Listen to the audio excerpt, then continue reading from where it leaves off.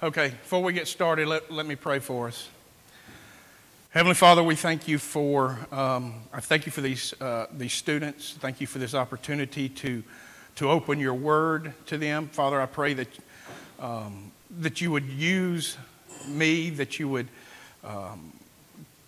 use my imperfections and do not allow any of my weaknesses to confuse these students, and just pray that that your will would be done and that you would cut through my imperfections and give clarity to them. And I ask this in Christ's name.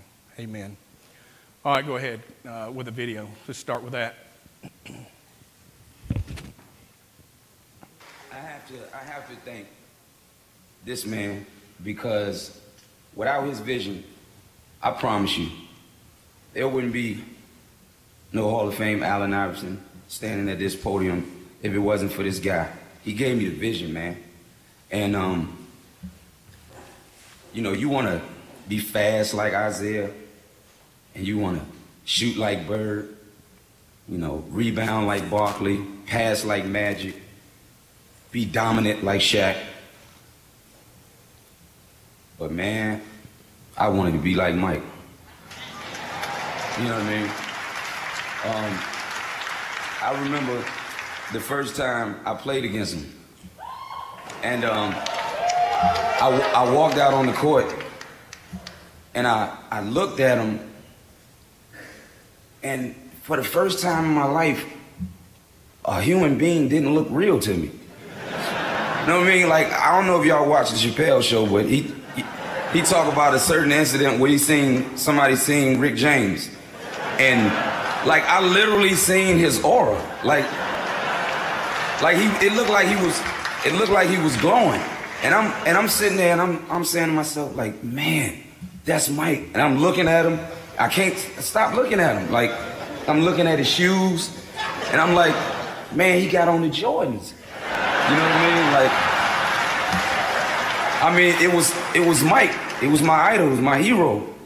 And I remember just hating the Knicks so much, and the bad boys for beating them up the way they did. I used to watch him and sit on my mom's dresser, and she used to tell me, boy, if you don't get back from that TV before you go blind, you better. Like, I wanted to be that close to him just watching him. All right, anybody do y'all know who that is? I mean, he said it. Allen Iverson. Who is he talking about? Michael Jordan. Have you ever did you notice how he talked about him? He even mentioned aura and awe of him. This is a man, and he had very reverential words about him and how he influenced him. And if you want to be a basketball player, and this was Allen Iverson he was great in his own respect, because this was his Hall of Fame induction speech. And he's speaking about this man, but the reverence with which he spoke of him. Have you ever wanted to be, and who have you wanted to be like? A specific person, or even a generic title of say a police officer, a fireman, a doctor? Whatever it is, most of us at some point in our life, it changes, but we aspire to be like a certain person. It may even be a parent or an older sibling or even a friend. Whoever it is, we often are inspired by others and want to be like other people. Well, the reason I show you this is because tonight I'm going to introduce you to a man that what I've titled this is The Christ-like Life and Ministry of Stephen. We don't know much about Stephen, but what we do know about Stephen we're going to talk about tonight. It's found here in this section of Scripture. But before we get there, I kind of want to bring you into the timeline of where we are, where we're going to begin. And I'm going to start. Jesus was crucified at the Passover. That's not insignificant. He was crucified, he was buried, and 3 days later he rose from the grave. He appears to his disciples and hundreds of others in the region.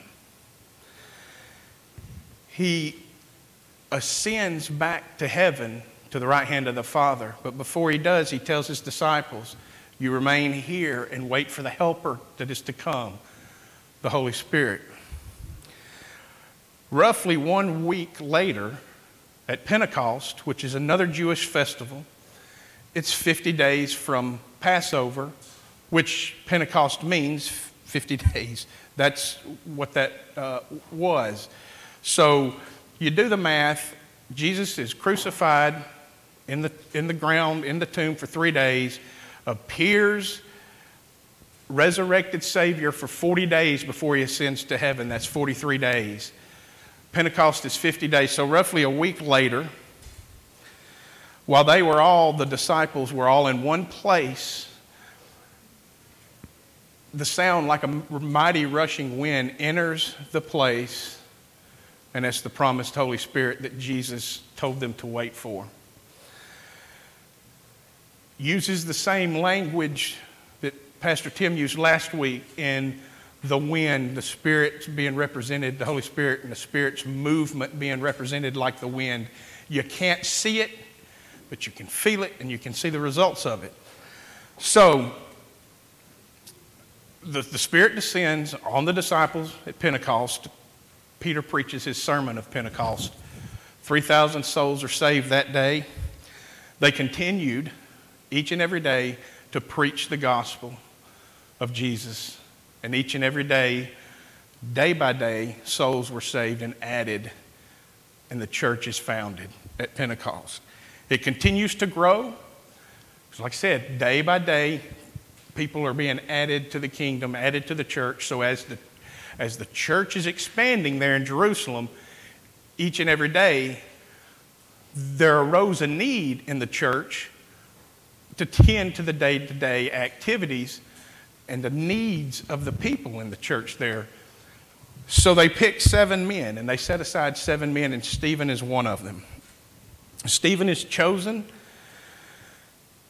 and what we know about Stephen, we're going to read right here, beginning in verse 8 of chapter 6. And Stephen, full of grace and power, was doing great wonders and signs among the people. Then some of those who belonged to the synagogue of the freedmen, as it was called, and of the Cyrenians, and of the Alexandrians, and of those from Cilicia and Asia, rose up and disputed with Stephen.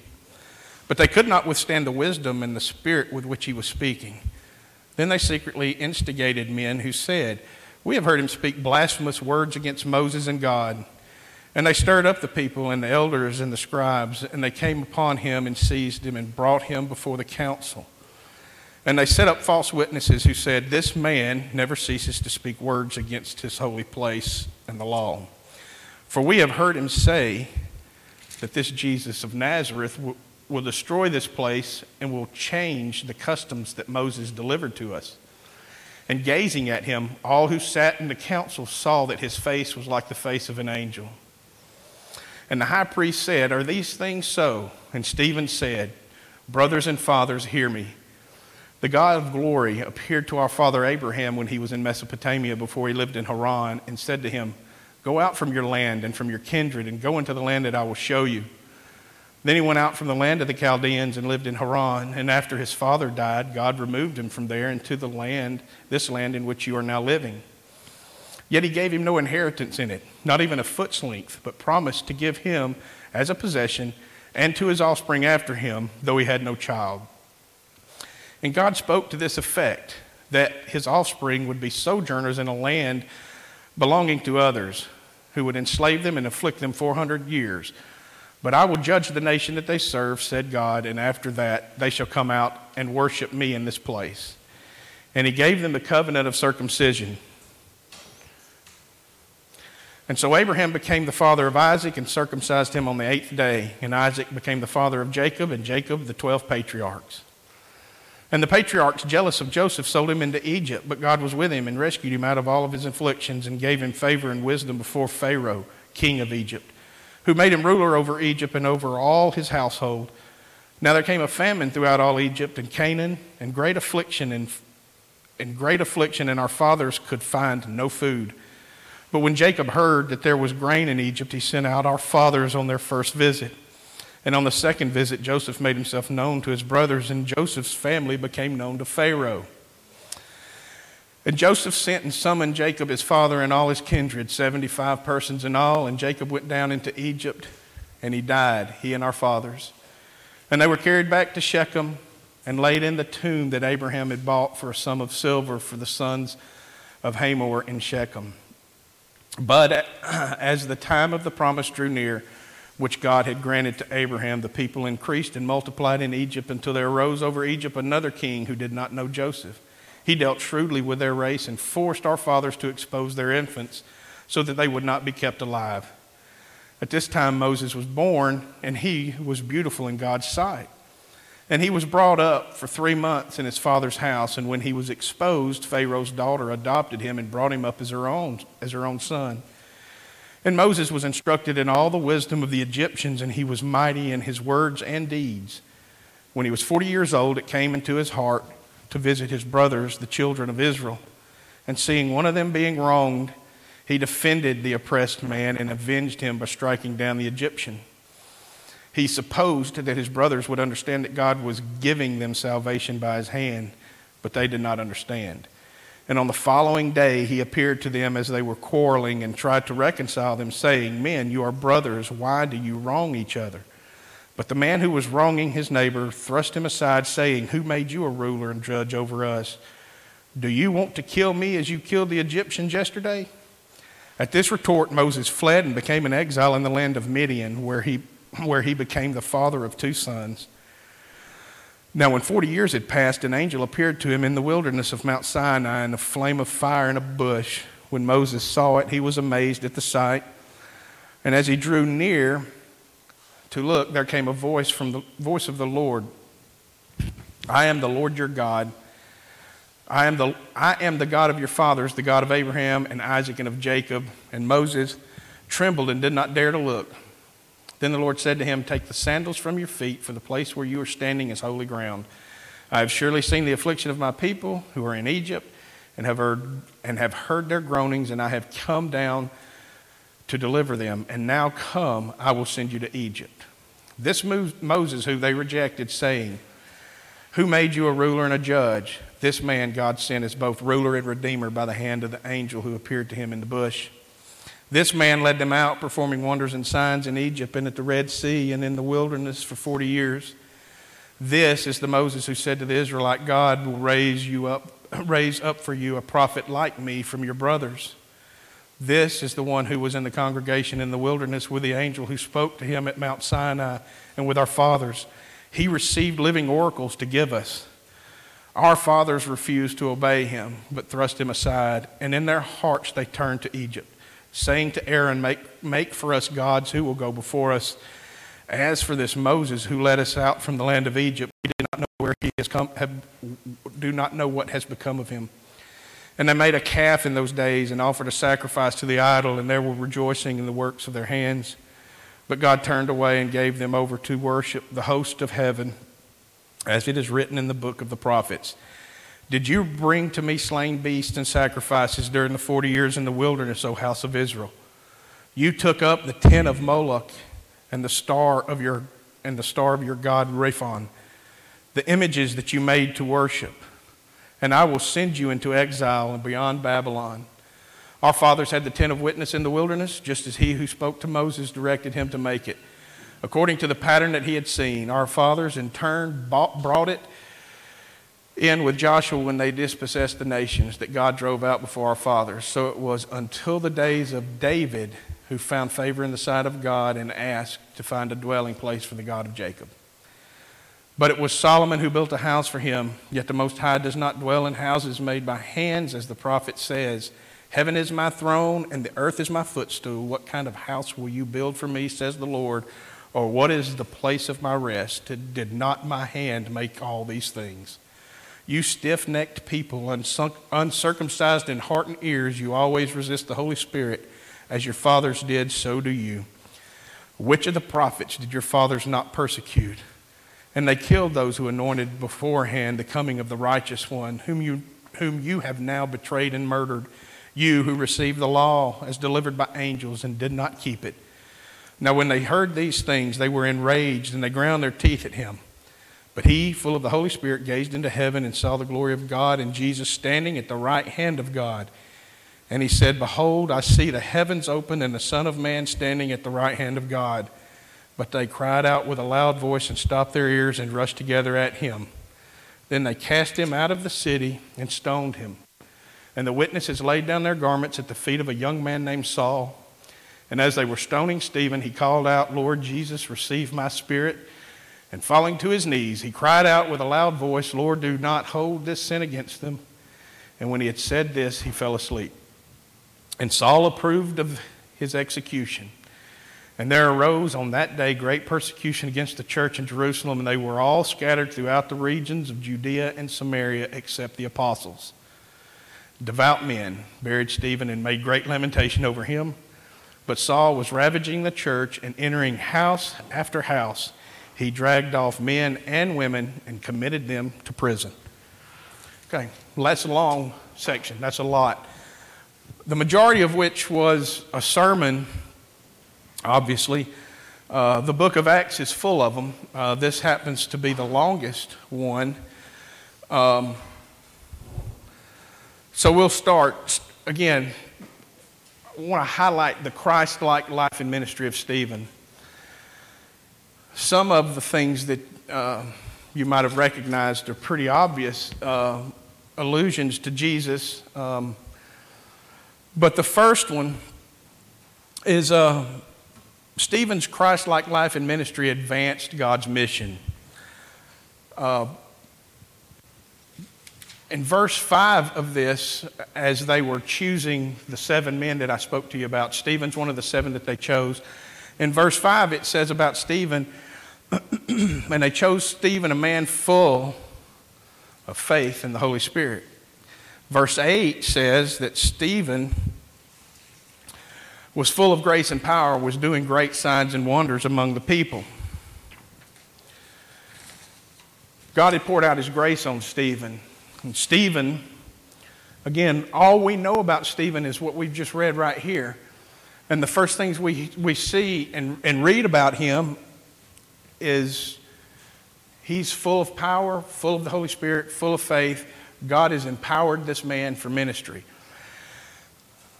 We can look back, Jesus had many disciples. He had the 12, to be sure, that were with him for 3 years, and they're very close and were with him each and every day. But he gained followings and they grew. And so where Stephen comes in this, we don't know. It would be speculation at best. What we do know is by the time we meet him, he's one of those that have been added to the church and has been empowered by the Holy Spirit. Like Pastor Tim talked about last week, if you are a born-again believer in the Lord Jesus Christ, the Holy Spirit dwells within you. This same Spirit that is being spoke of here, that has given Stephen this power, this boldness for which he is doing all of these great wonders and signs in the early church, that Spirit empowers us as well. So the Spirit empowered Stephen to do ministry, caring for widows, speaking and acting with wisdom, and performing signs and wonders. One of the things that it highlighted about the day-to-day needs in the early church were caring for widows. Again, the day-to-day needs of the people became, as the numbers got greater, the needs became greater. And in Jerusalem, that's where the temple is. That's the heart of the Jewish people in Israel, is in Jerusalem. Stephen and the other 6 that were named with him were what they call Hellenistic Jews. And they were called and set aside to serve those specific Jews that had come. Remember, we talked about the reason I wanted to bring you into the timeline is Passover is when Jesus was crucified.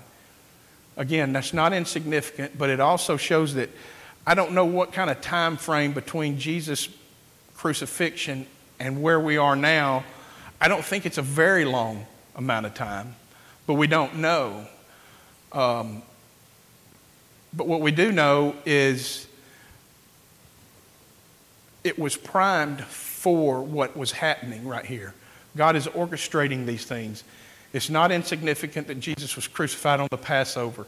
These things happened because the people from the entire Mediterranean region would come back to Jerusalem for the Passover, to celebrate the Passover as was their custom since it was instituted back in Exodus with Moses at the end of the 10th plague of the death of the firstborn son. That's when this was instituted, and they followed it every year, and they observed it every year.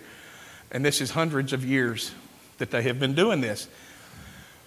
But post-exile from Israel, when they were separated, they were scattered. They were exiled into Syria and Babylon, respectively.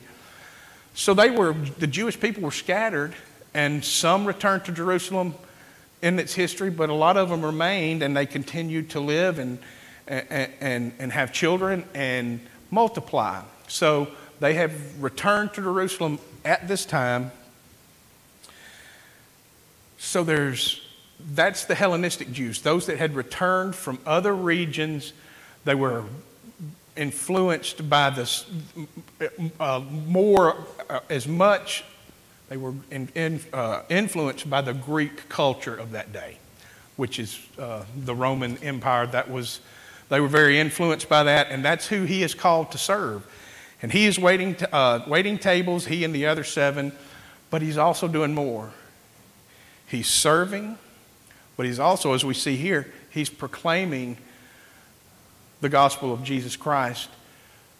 So much so that that we'll see, as we see and we read, he's brought up before the council.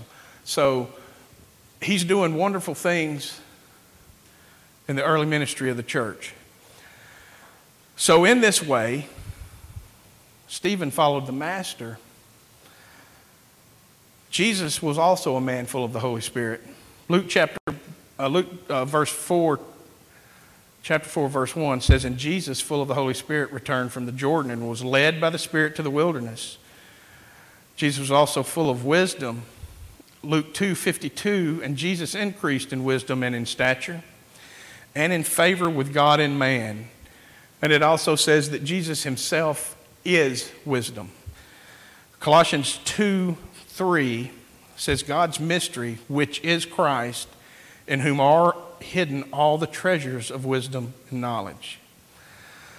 So we see this man empowered by the Holy Spirit, emboldened to serve the people of God in the church, but also to proclaim and continue to proclaim, like the rest of them, to fulfill the Great Commission and proclaim Jesus Christ and him crucified in Jerusalem in that day. So he's full of the Spirit, full of faith. So what are you asking God to fill you with faith, power, and wisdom? Is that your prayer? Should that be your prayer? Is that our prayer?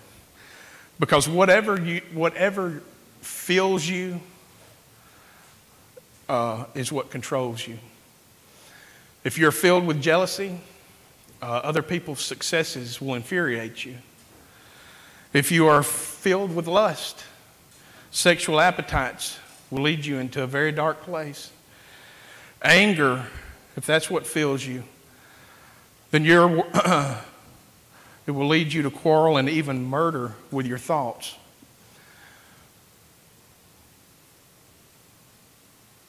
What is it that we fill ourselves with? If you're a born-again believer, again, you're filled with the Holy Spirit, but what do you feed? Because believers still sin. Once we are saved, we do not become perfect. That's not for this life. That is not something that is attainable for us this side of glory.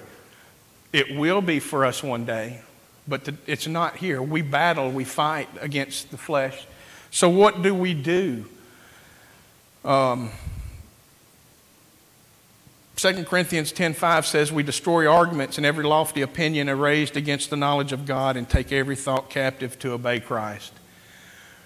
the means of grace? Do you pray regularly? Do you read your Bible regularly? Do you attend worship service and worship regularly?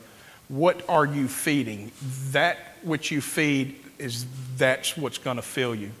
If you fill yourself with the world and the cares of the world, you're feeding your flesh, and that is what's going to control your life, and that's where you will go. If you are doing these things and partaking of the means of grace on a far greater level than you are taking of the world, and you're feeding your spirit, you will be able to live a Christ-like life, an others-oriented Christ-like life like Stephen. Stephen also spoke with unanswerable wisdom like Jesus. As we move down in Acts, in verse 9 and 10 of Acts, Stephen didn't go to seminary, didn't have a Bible degree, he didn't have a gospel tract memorized that he could refer to. What he did have was the knowledge of the Scripture. And we see that in his sermon that he proclaimed. It was a very pretty detailed snapshot of the history of the patriarchs and the monarch. So he did know the Scriptures. But what else he had is, in Luke 21, he also had the promises of Jesus. Did he hear them? When Jesus said this in Luke 21, in the time frame of this would have been Jesus would have said this during the last week of his ministry. So it would have been the last week before he was crucified at some point in that time frame. That's where we are. He looked at them and he said to his disciples, but before all this, they will lay their hands on you and persecute you, delivering you up to the synagogues and prisons, and you will be brought before kings and governors for my name's sake. This will be your opportunity to bear witness. Settle it therefore in your minds, not to meditate beforehand how to answer. For I will give you a mouth and wisdom, which none of your adversaries will be able to withstand or contradict. You will be delivered up even by parents and brothers and relatives and friends, and some of you they will put to death. You will be hated by all for my name's sake, but not a hair of your head will perish. This is a promise not just to Stephen, but it's also a promise for us, because Stephen was brought before the religious leaders and they killed him, but not before, as Jesus predicted, he had the opportunity to share an unprepared message full of unanswerable wisdom. And again, he's not alone. This promise is for us. We can stand on this promise that as born-again believers, when we take the gospel, when we are confronted with adversaries, we don't have to, like I have done, like Josh does, like Pastor Dim did last week and does every week, Drew, Heath, and Johnny spent quite a bit of time preparing for what we were going to say to you when we were here. That's not what he had done. But he had in his file cabinet the knowledge of the Scriptures that he was raised under, and he regularly read them. He was familiar with them. And it was clear by the way he answered. So it's not an excuse to go, well, God's going to give me what I need when I'm confronted. It's not an excuse not to read your Bible. It's on the contrary, it is the confidence that when you read your Bible, that he will bring it to remembrance when it's needed for you. You are ingesting it. You may not be able to memorize it right away, but you will be amazed. I can testify to the fact that you will be amazed that if, as you read Scripture, as things come throughout your day, you'll be amazed at the things that are brought to your mind from Scripture that are helpful, encouraging, convicting, whatever the case. And this was the case of Stephen. He was able to answer their charge, and he did so with his knowledge of Scripture. Stephen also endured a trial like Jesus. In verse 11 through 15, then those who had seized Jesus, I'm going to contrast this. I'm sorry, I got ahead of myself. Matthew 26 speaks of a similar trial that Stephen endured, and it was when Jesus was accused, when he was brought before the council. So in Matthew 26, it reads, "Then those who had seized Jesus led him to Caiaphas, the high priest, where the scribes and the elders had gathered, and Peter was following him at a distance as far as the courtyard of the high priest. And going inside, he sat with the guards to see the end. Now the chief priests and the whole council were seeking false testimony against Jesus that they might put him to death. But they found none. Though many false witnesses came forward, at last 2 came forward and said, 'This man said, I am able to destroy the temple of God and to rebuild it in 3 days.' And the high priest stood up and said, 'Have you no answer to make? What is it that these men testify against you?' But Jesus remained silent, and the high priest said to him, 'I adjure you by the living God, tell us if you are the Christ, the Son of God.' Jesus said to him, 'You have said so. But I tell you, from now on you will see the Son of Man seated at the right hand of power and coming on the clouds of heaven.' Then the high priest tore his robes and said, 'He has uttered blasphemy. What further witness do we need? You have now heard his blasphemy. What is your judgment?' They answered, 'He deserves death.' Then they spit in his face and struck him. And some slapped him, saying, 'Prophesy to us, you Christ. Who is it that struck you?' Well, as we read in 11, they accused Stephen. Is it the same people? Not likely, but it's possible. They're of the same ilk. The religious leaders of that day, they hated Jesus, and Jesus said, 'Because they hate me, they're going to hate you.' What do they hate? The religious leaders hated Jesus and his disciples because he threatened their authority and their influence and their power. That's why they hated him.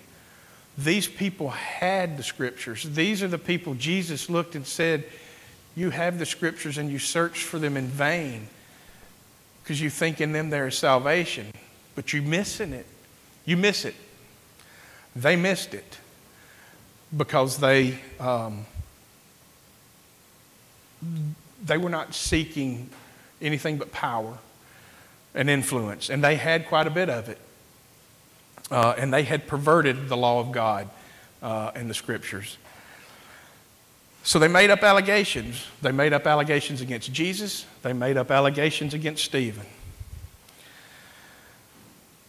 They misunderstood his message. They misunderstood Jesus when he said, 'Tear down this temple and in 3 days I will rebuild it.' Stephen said some of the same thing. And again, they misunderstood what Jesus was saying. What Jesus was saying is, I'm the temple. I'm the fulfillment of the temple. I'm the fulfillment of the law. I didn't come to abolish the law, but to fulfill it. He's the fulfillment of the temple sacrificial system. That's what he was saying. 3 days later, you're going to kill me. 3 days later, I'm going to get up out of the grave and rebuild the temple. That's what he was saying. So they were both killed. Jesus was killed unjustly because he was perfect and sinless. Stephen was unjustly killed for the charges they brought. They were false. So in that he was unjustly killed. But Stephen was a sinner, so it wasn't the same. But again, both brought up on charges, both falsely accused, both killed. Christ is crucified. Stephen, they stoned him to death. Stephen also preached the Old Testament like Jesus. Again, like I said, this is the longest sermon in this book that's full of sermons. So Stephen just gives a historical quick overview. He answers them with a brief history found in Scripture. And a theologian and preacher named John Stott commented on this specific section, this long section of verse 1 through 50 of chapter 7. He says, a single thread runs through the first part of his defense. It is that the God of Israel is a pilgrim God who is not restricted to any one place. He has pledged himself by a solemn covenant to be their God. Therefore, according to his covenant promises, wherever they are, there he is also.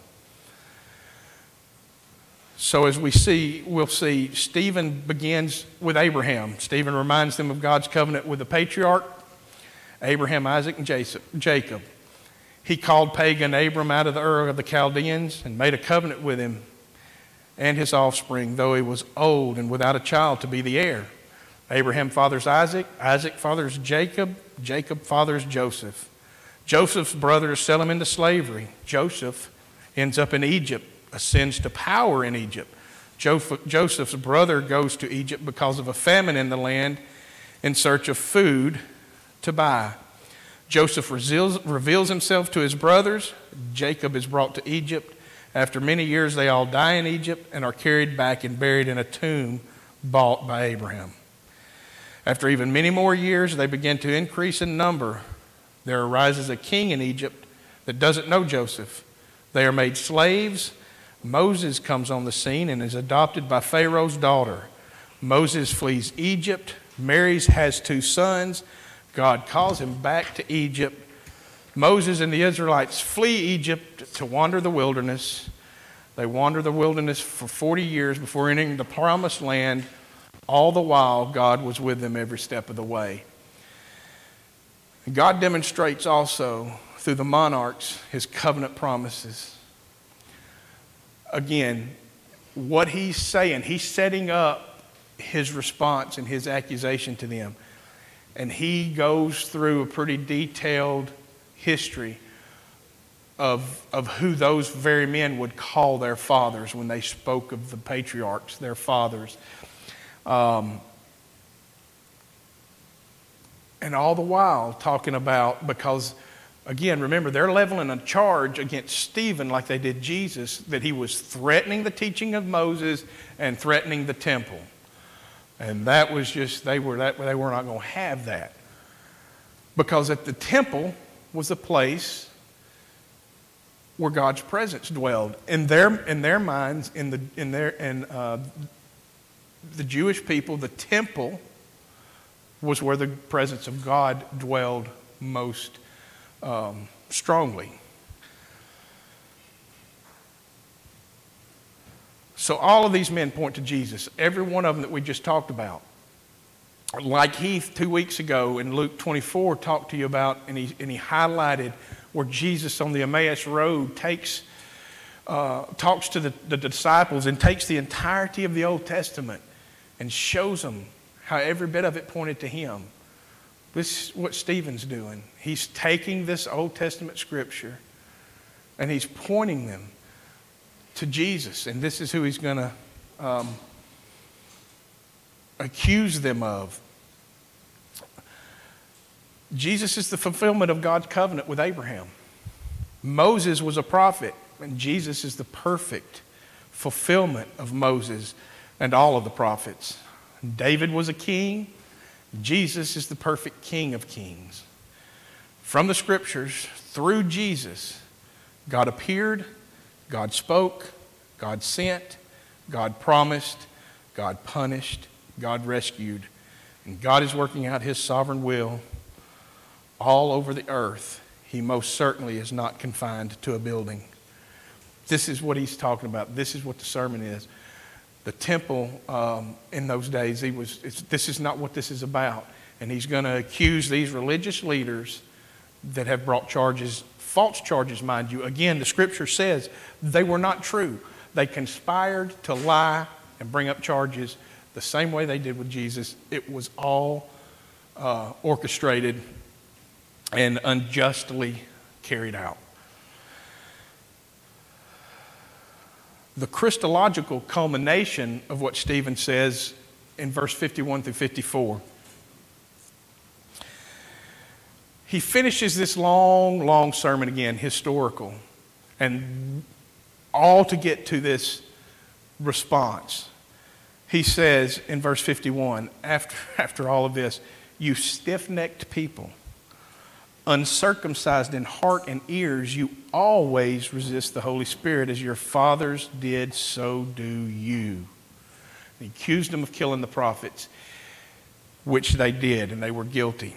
So, Stephen accuses them of murdering the prophets, just like their fathers, of rejecting the law of God, just like their fathers, and rejecting of the righteous one, Jesus, just like their fathers.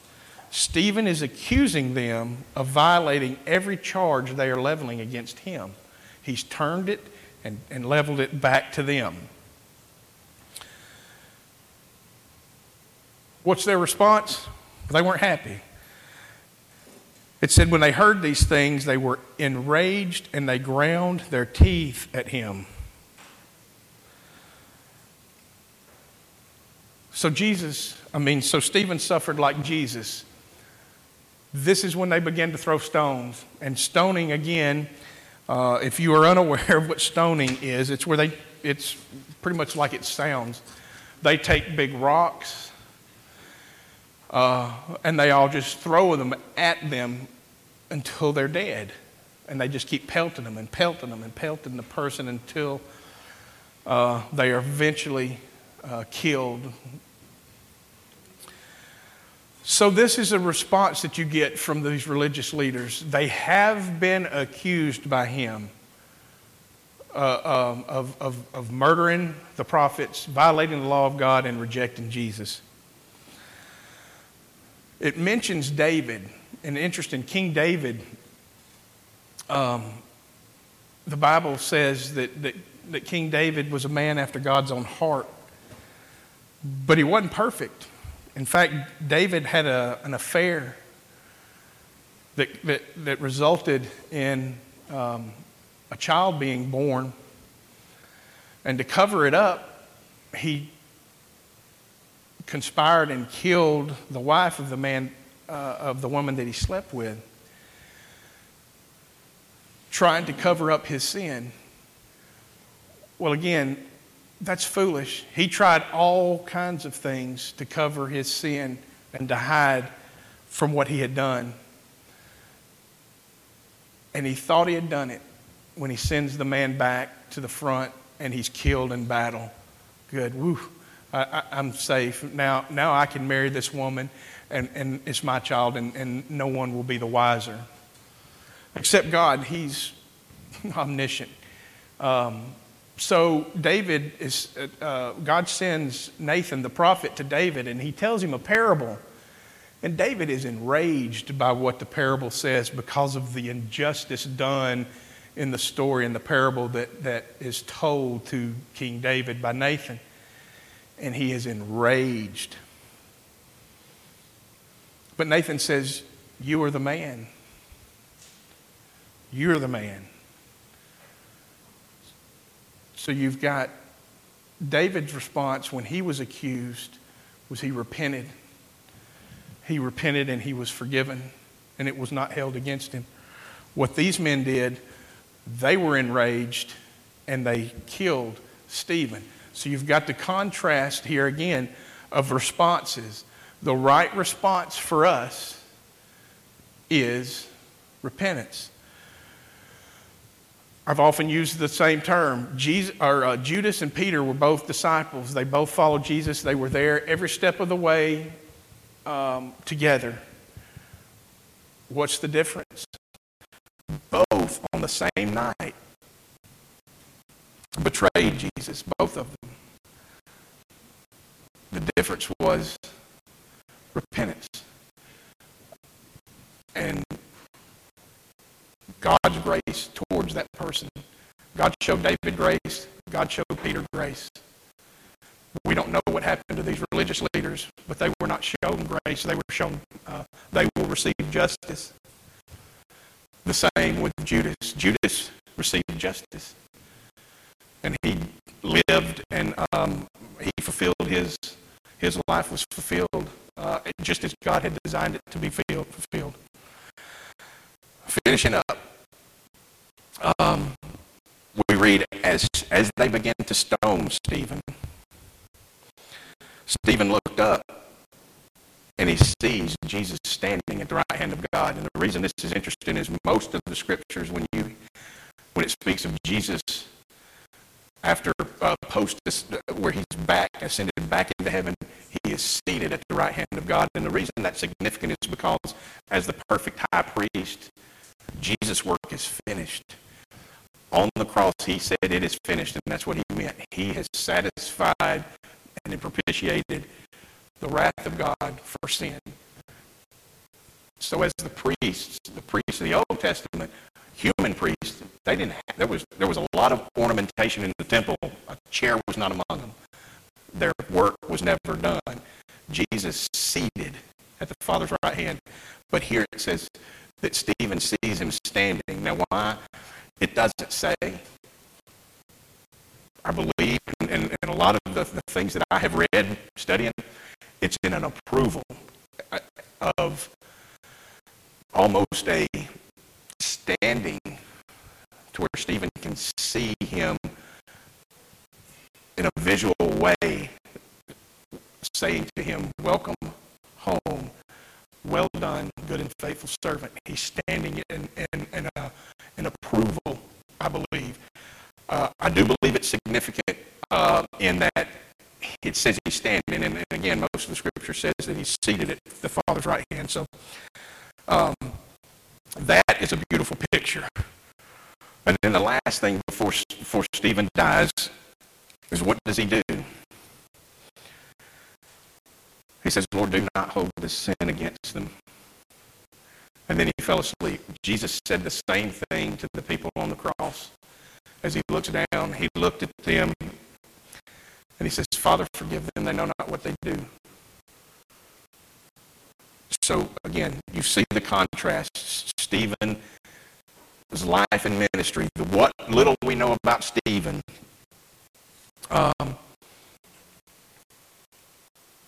is Christ-like. And finally, as we in chapter 8, 2 words of encouragement. God is sovereign over persecution.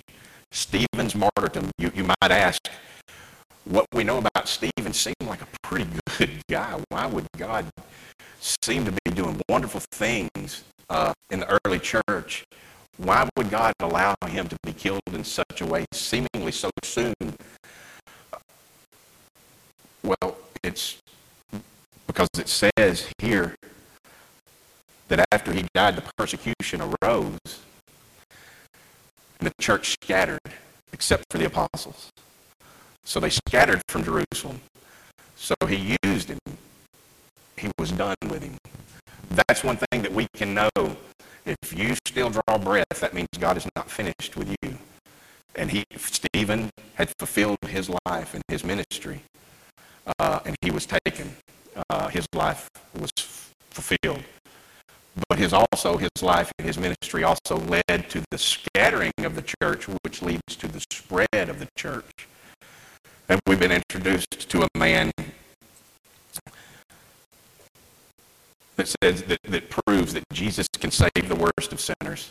And this man named Saul, who we know was the Apostle Paul, we're introduced to him.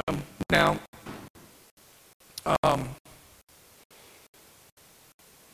Paul's there. He's standing in approval. Remember, it says he held the cloak while they stoned Stephen. Which means, I told you they stoned them. So they go, I got to take my cloak off because I need a good range of motion here. I got to be able to throw. So here, and Paul held them, and he stood by and watched as he was stoned. So he gave his approval of it. And what's really interesting is the book of Acts is written by Luke, the same one that wrote the gospel by the same name. This is his sequel. Luke was also a contemporary of Paul in his ministry. What we've just read is very likely was recounted first-hand knowledge to Luke to write and record for us. Again, Scripture is all of God-breathed and inspired by God. But he very likely got all of the information from Paul, who was there standing in approval while this man was killed.